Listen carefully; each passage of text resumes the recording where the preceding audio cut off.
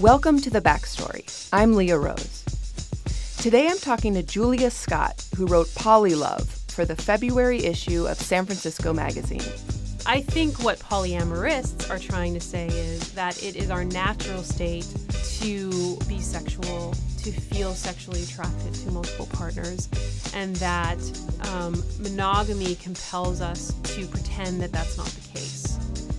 And they're simply living a more honest version of sexuality than the rest of us. Julia's article looks at the group dynamics of polyamorous relationships.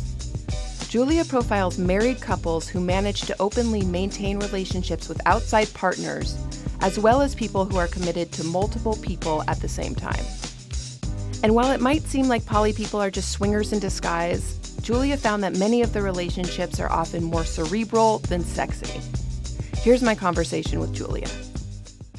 So when you learned that you were going to be writing a story about polyamory, what were your immediate thoughts as a journalist?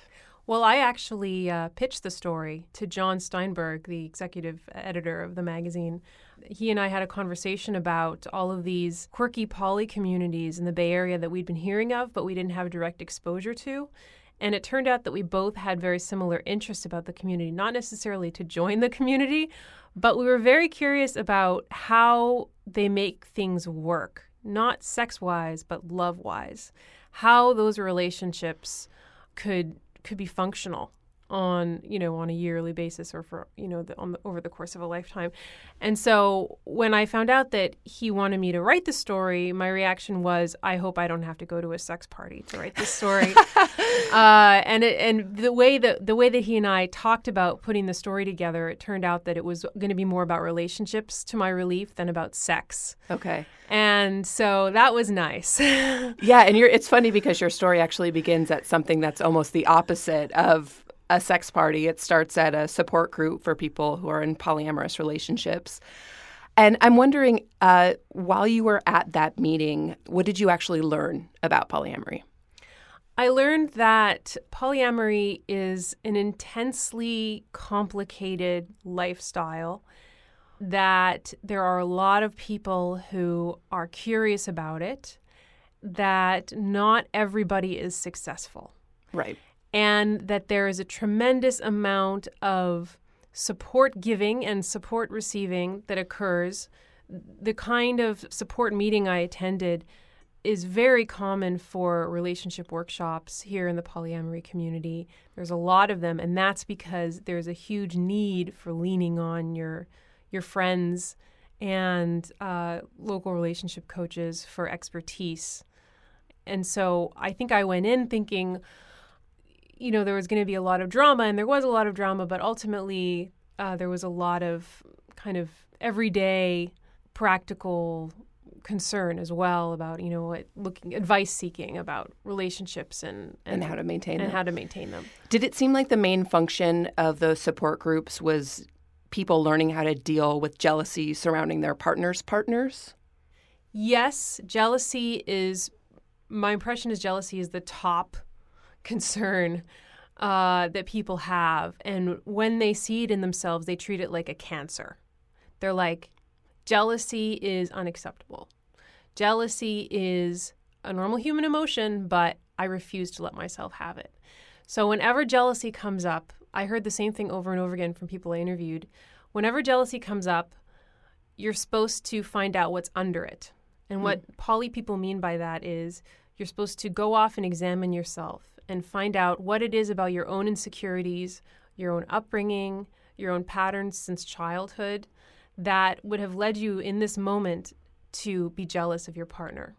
Did it seem like people were actually breaking through that barrier and finding a way to not be jealous? As you read in the story, there are a couple people who profess to be, jealousy gurus. That they've kind of been able to circumvent or defeat the jealousy monster, but even those people, when I pressed them, were compelled to admit that they still suffer from jealousy from time to time, and the difference is that they're so good at identifying the feelings that are under jealousy that they can process much more quickly than somebody who might not know what those feelings mean and what they're doing. It's very utopian. It is very utopian. And I think poly, to the extent that monogamy is full of, is very much a part of the tradition of sad love songs and broken hearts, I would say polyamory is the utopian kind of counterweight to that. But it sounds like there's an element of sadness to it as well. You write something about polyamory being much more cerebral than sexy. I think I was compelled to write that just by sheer virtue of the fact that I actually got my ear talked off about poly by poly practitioners, people who love nothing more than talking about poly in the abstract. And right. So people are very heady about poly. It's very theoretical. It's very theoretical.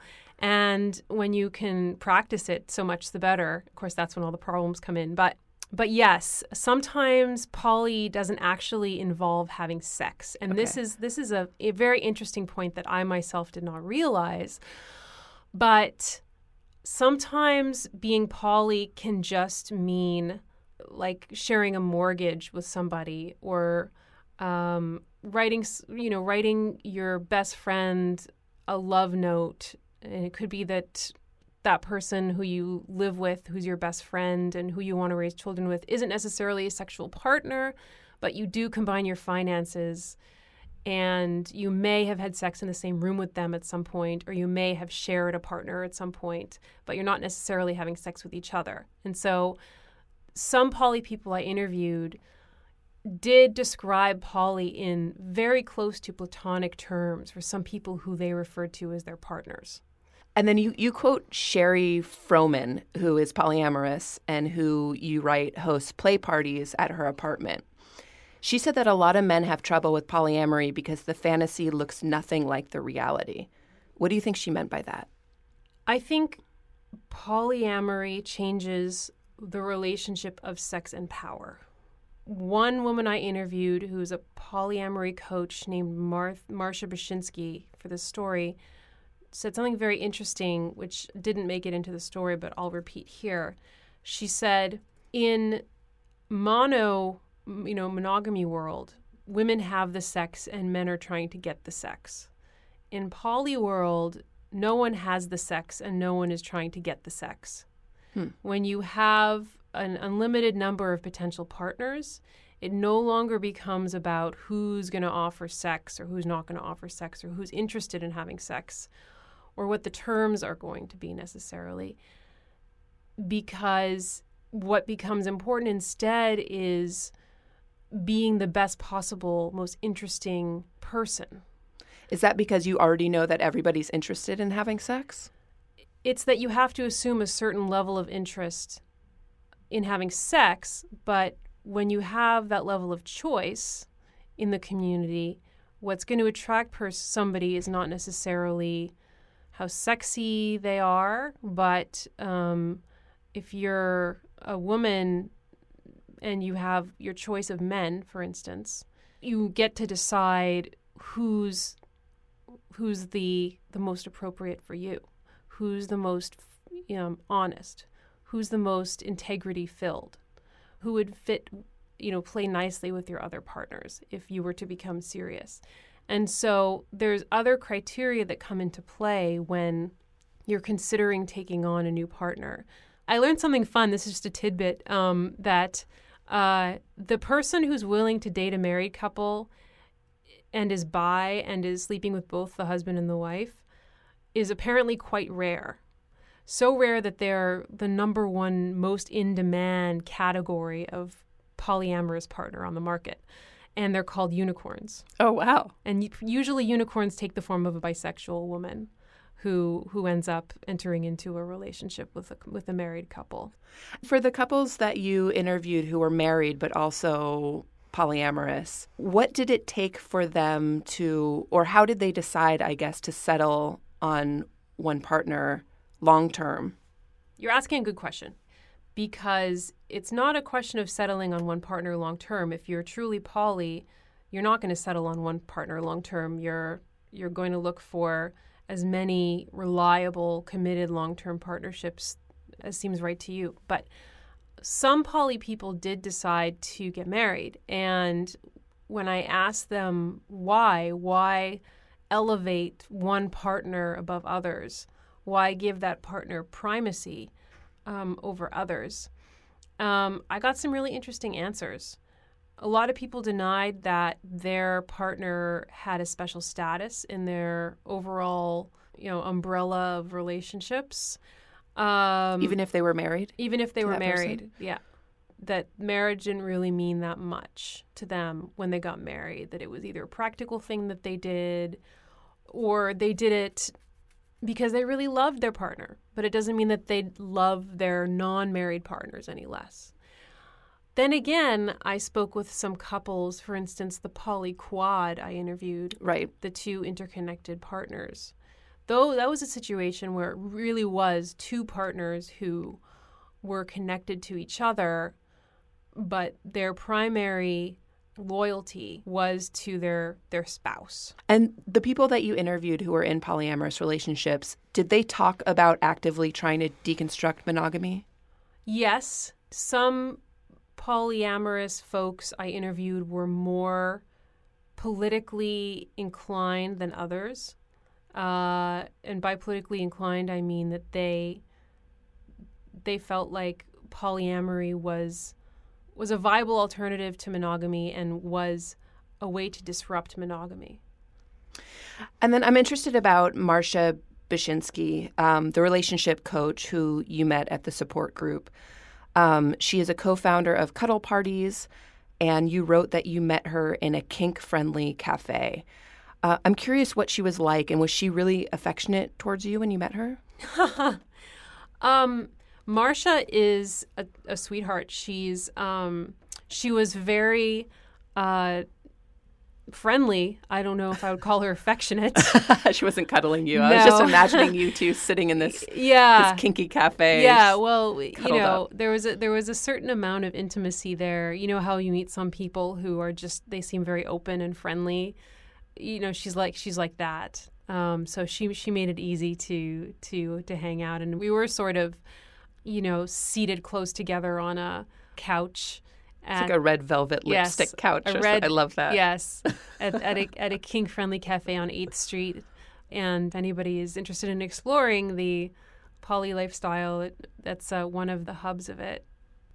And then you also quoted Marcia saying that the 3 most common pitfalls of poly relationships are jealousy, time management, and lack of clarity around what you're doing, which actually doesn't seem that different than problems in monogamous relationships. And I'm just wondering how those 3 pitfalls played out in the relationships that you researched. Poly relationships aren't dealing with any issues that are not endemic to monogamous relationships. They don't exist on a different plane.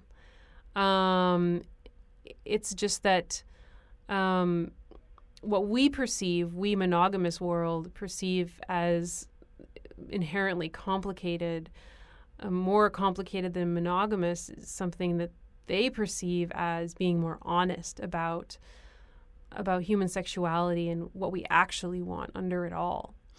Could you sense that honesty in the couples that you hung out with? Did it feel different than just hanging out with a monogamous couple? Oh, I will say that the couples I interviewed were very skilled at interpersonal relations. I mean, they're very present to each other and clearly had done a lot of work around communication. It's almost as if you were hanging out with a monogamous couple that had been through a lot of therapy or something. They were definitely on the same page, and they had definitely done some work. Okay. And then I'm also curious about Anna and William. And William, you write, is the de facto king of East Bay poly. What's their arrangement, and did you get the sense that it was working for them? Yes, William Winters is a well-known figure in the poly scene. So is Anna, his wife. William and Anna have been married for several years. They met in Baton Rouge. William has several partners, although none of them are what he would have called serious, at least not when I interviewed him. Anna, however, is very into commitment to the point where she will actually occasionally propose to people who she considers her another life mate to add to her group of life mates, I guess is a way of putting it.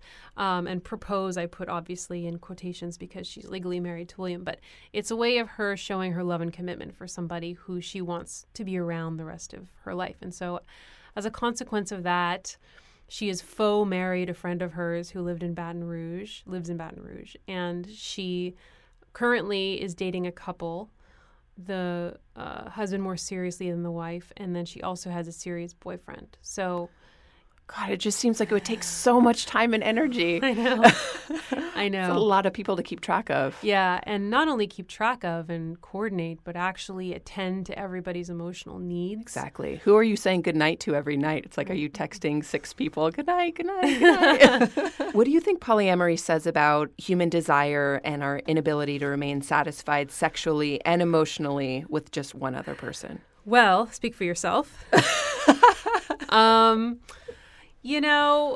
I think what polyamorists are trying to say is that it is our natural state to be sexual, to feel sexually attracted to multiple partners, and that monogamy compels us to pretend that that's not the case. And they're simply living a more honest version of sexuality than the rest of us. I'm reserving judgment on whether I agree with that or not, frankly, because I haven't tried out polyamory, so I haven't the faintest idea, whether that's true. And so that's the best answer I can give, I think. Were you at all interested in trying it after researching the article? I can't say that I was, simply because it's enough stress on me to wake up, pull my socks on, get in the shower, remember to, brush my teeth in the morning. I can't imagine, having to balance or having to admit several people to my life. It's just life is hectic enough without it. Okay, thanks so much, Julia, for sitting down to talk to us. I loved your story. I learned a lot, and thank you. The Backstory is produced by Justin Richmond and was recorded today by our multi-talented guest, Julia Scott, at the San Francisco Writers Grotto. Thank you to John Steinberg and San Francisco Magazine for sponsoring today's episode. And thank you again to Julia Scott for her article, Polylove. Keep tweeting us at The Backstory POD and send us your story and show ideas to backstorypod@gmail.com. Until next time, I'm Leah Rose for The Backstory.